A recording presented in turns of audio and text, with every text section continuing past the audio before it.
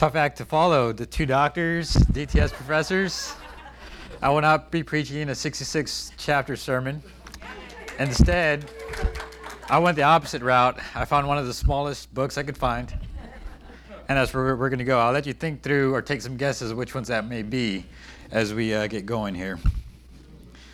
So, not yet. That wasn't it. One of this, I'll look that up for next time.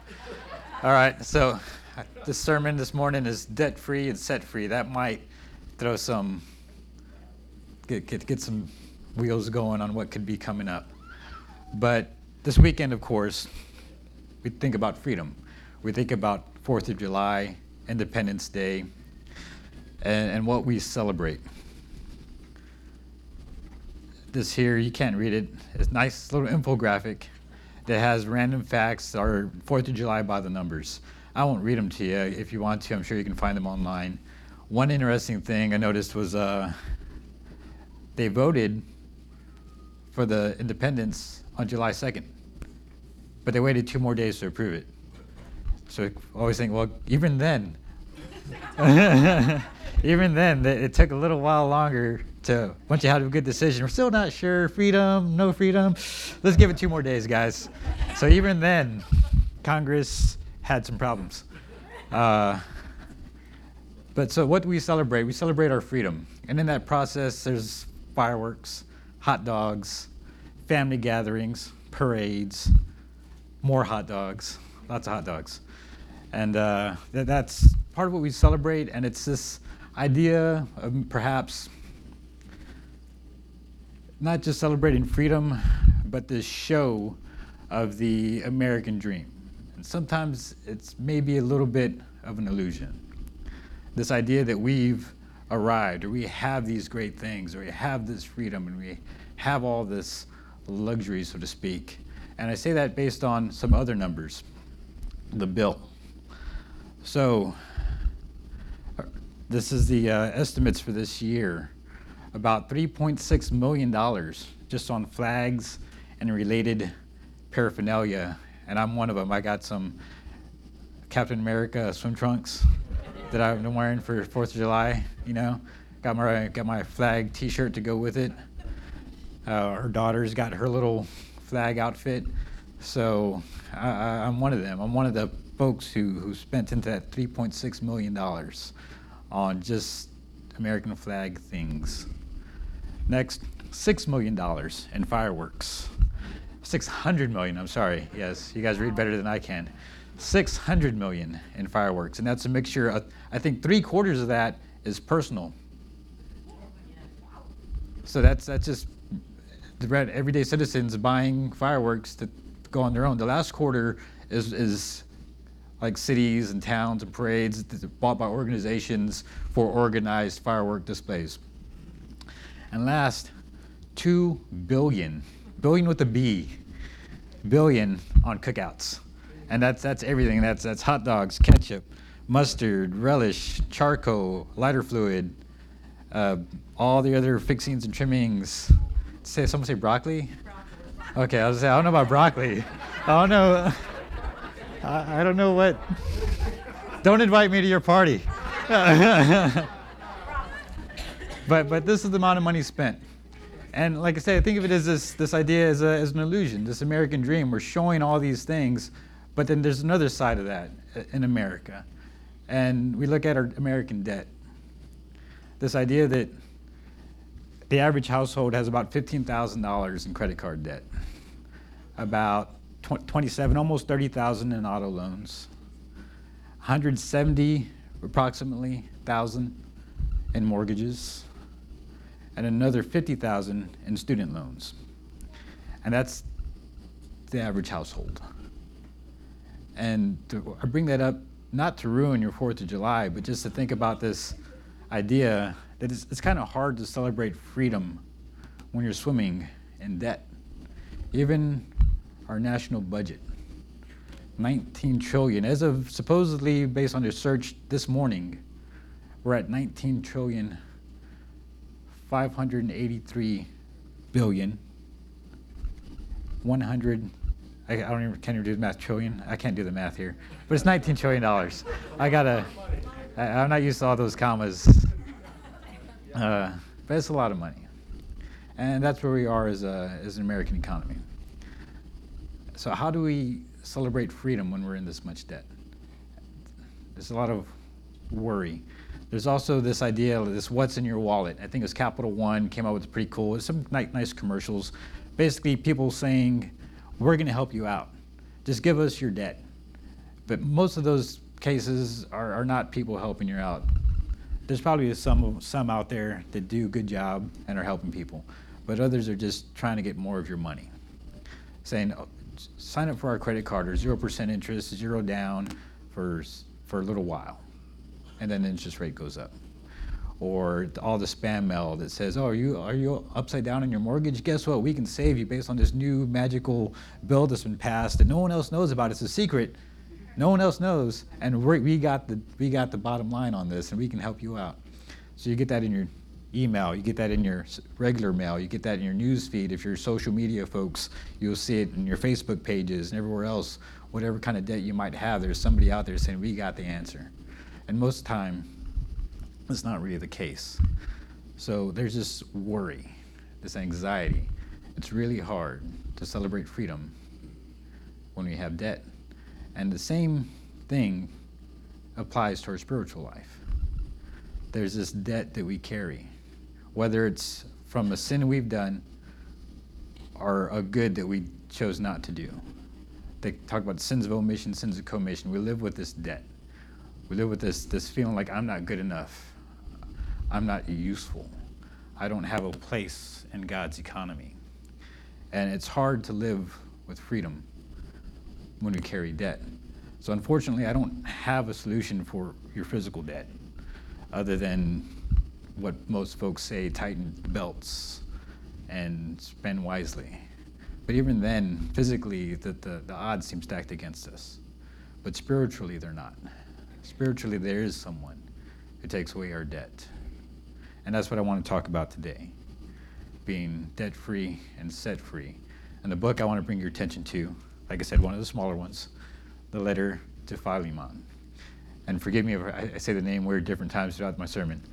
Haven't rehearsed it enough. Philemon is our letter. There's some tough names in this book, at least tough for me. It's the last letter written by Paul. It's also a personal letter. If you're looking for it, it's right before Hebrews. If you blink, you'll miss it. It's barely a page. It's the last letter, last in the list, last in the line. It's a personal letter that he wrote to his friend Philemon on behalf of Onesimus. This purpose of the letter is slavery and the gospel message. There's so much, even though it's a small book, there's so much to cover that I can't cover today. Unfortunately, I won't get to cover a great deal on slavery, but there are a few things I do want to highlight. And what I do want to highlight is what it means to be Onesimus and what it looks like to live out the gospel as we look at this letter and think about being set free and debt free. So let's turn to Philemon. This is Paul, a prisoner of Christ Jesus, and Timothy, our brother, to Philemon, our dear friend and co-worker, to Apphia, our sister, to Archippus, our fellow soldier, and to the church that meets in your home.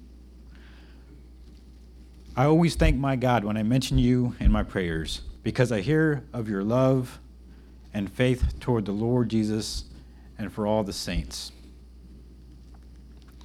I pray that your participation in the faith may become effective through knowing every good thing that is in us for the glory of Christ.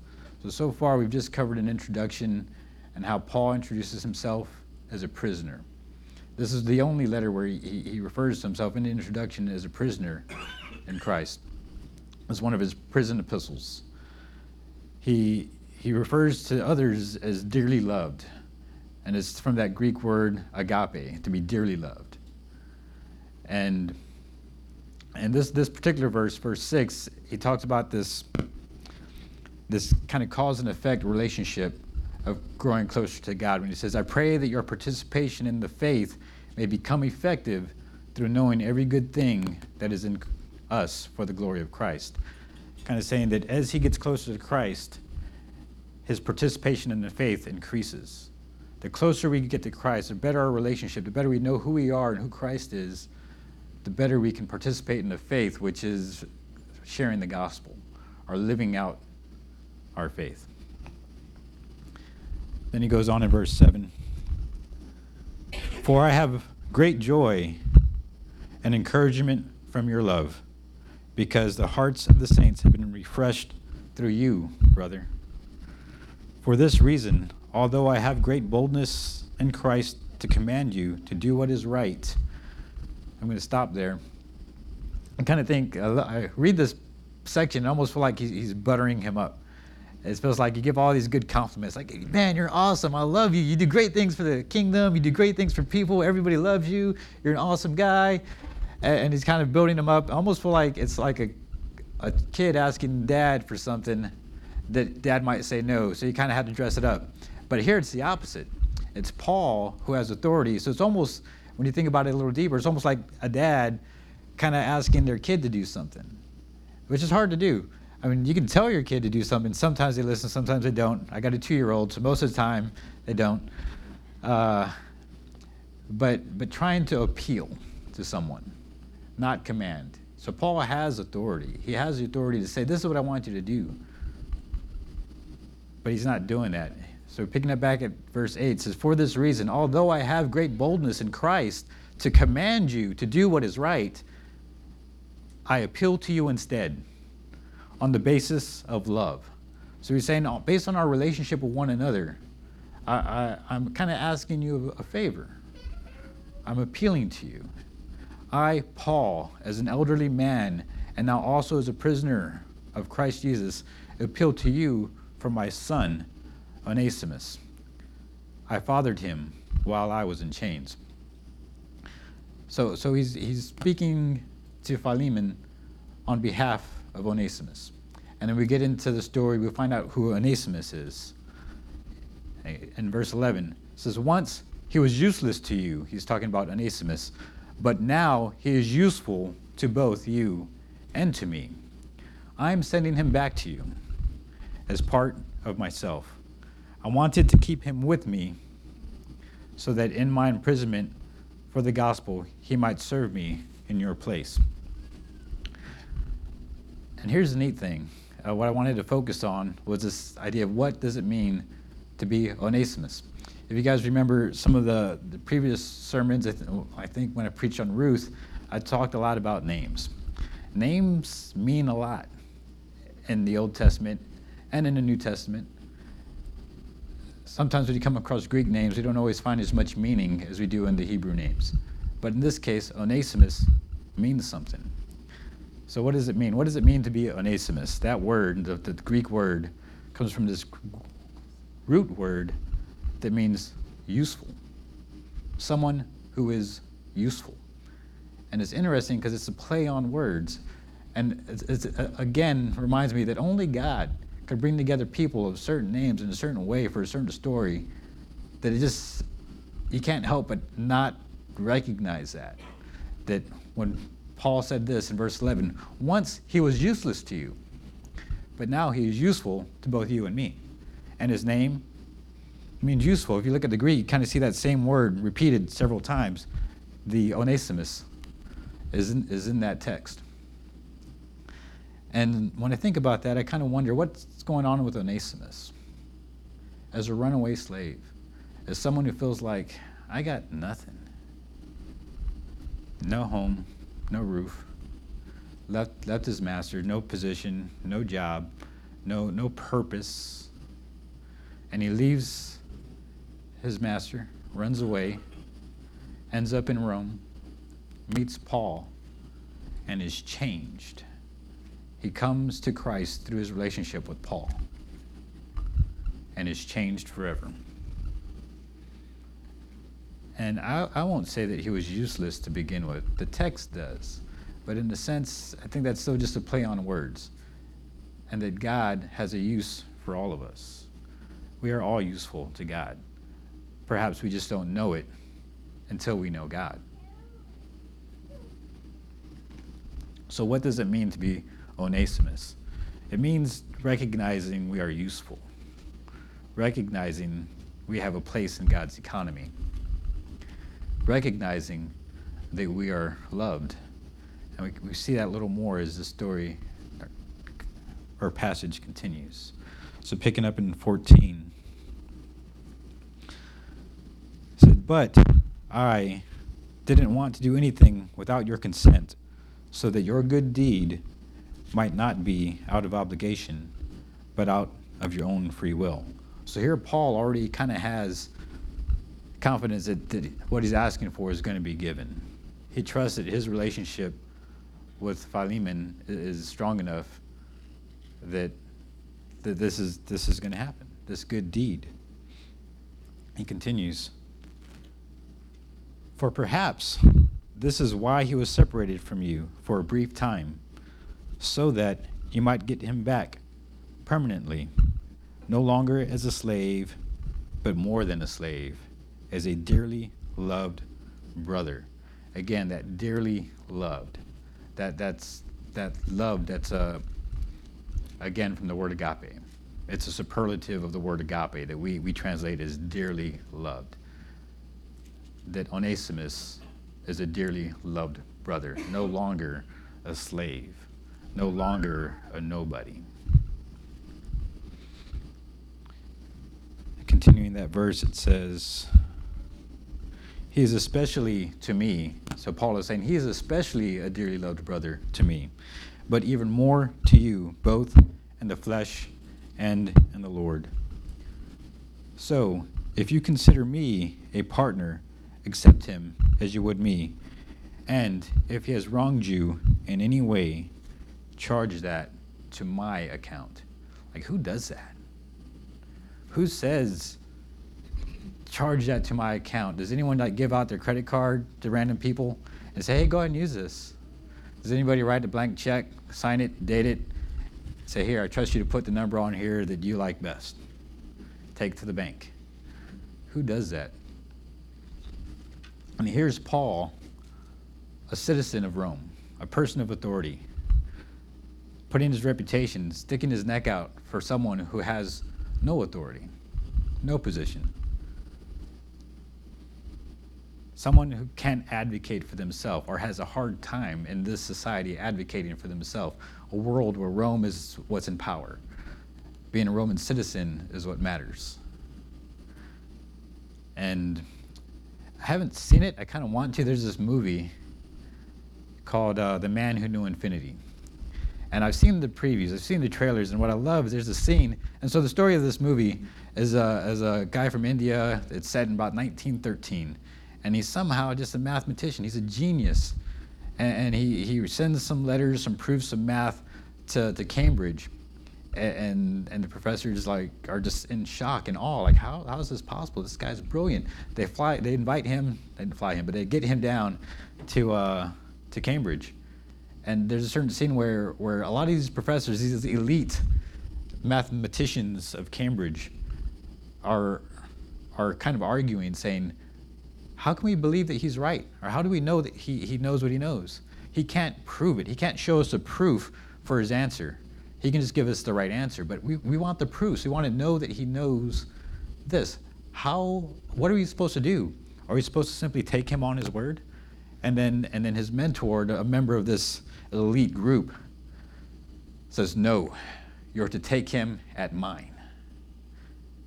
And that was powerful to me, just hearing that little bit, that someone of position and authority will put his name and his reputation on the line for someone who's basically a nobody, a no-name, an outsider, an outcast. And that's Onesimus. And that's us, believe it or not. We've been in that position, I'm sure, at some point in our life. But he's saying, whatever he owes you, charge that to my account. So that was the second thing I wanted to highlight. what does it look like to live out the gospel? Well, it looks like doing what Paul did, saying, charge it to my account. And in this time in Rome, if a slave runs away, the punishment is death. So in reality, Paul is kind of saying, take my life if you're going to take a life. Who does that? Jesus Christ does that, right? Jesus did that for all of us. Jesus is the one who died for our sins so we can have freedom. And Paul is simply imitating Jesus Christ. He says it in one of his other epistles, imitate me as I imitate Christ. Follow me as I follow Christ. So who does that? Christ does that. Christians do that, or we're called to do that. So what does it mean to be debt-free? What does it mean to live out the gospel? It means standing up for others who can't stand up for themselves. It means setting the example through forgiveness. Setting the example in your actions. So continuing in the text, pick up at verse 19. It says, I, Paul, write this in my own hand. And that only stands out to show that he's proving what he's done. I just mentioned this because I think it's interesting. I kind of wish I could see that text, because you can see like a very neat, like a scribe who's very highly talented in writing, and all of a sudden this big, weird, like, think of like the Goliath crayons and the letters we had back in like 3rd grade or whatever grade it is. When do we learn to write? But you guys get the picture. And that's probably what Paul's writing looked like, because even though he's an educated man, he's probably not a skilled writer in this time and day. So he mentions that. You can tell by looking at the letter. He says, I write this in my own hand. I will repay it. Not to mention that you owe me even your own self. Yes, brother. May I have joy from you and the Lord. Refresh my heart in Christ. And maybe that's just the idea that as Christians, when we see other Christians doing what Christ has called us to do, it's refreshing. When we see other Christians doing the opposite, it's painful.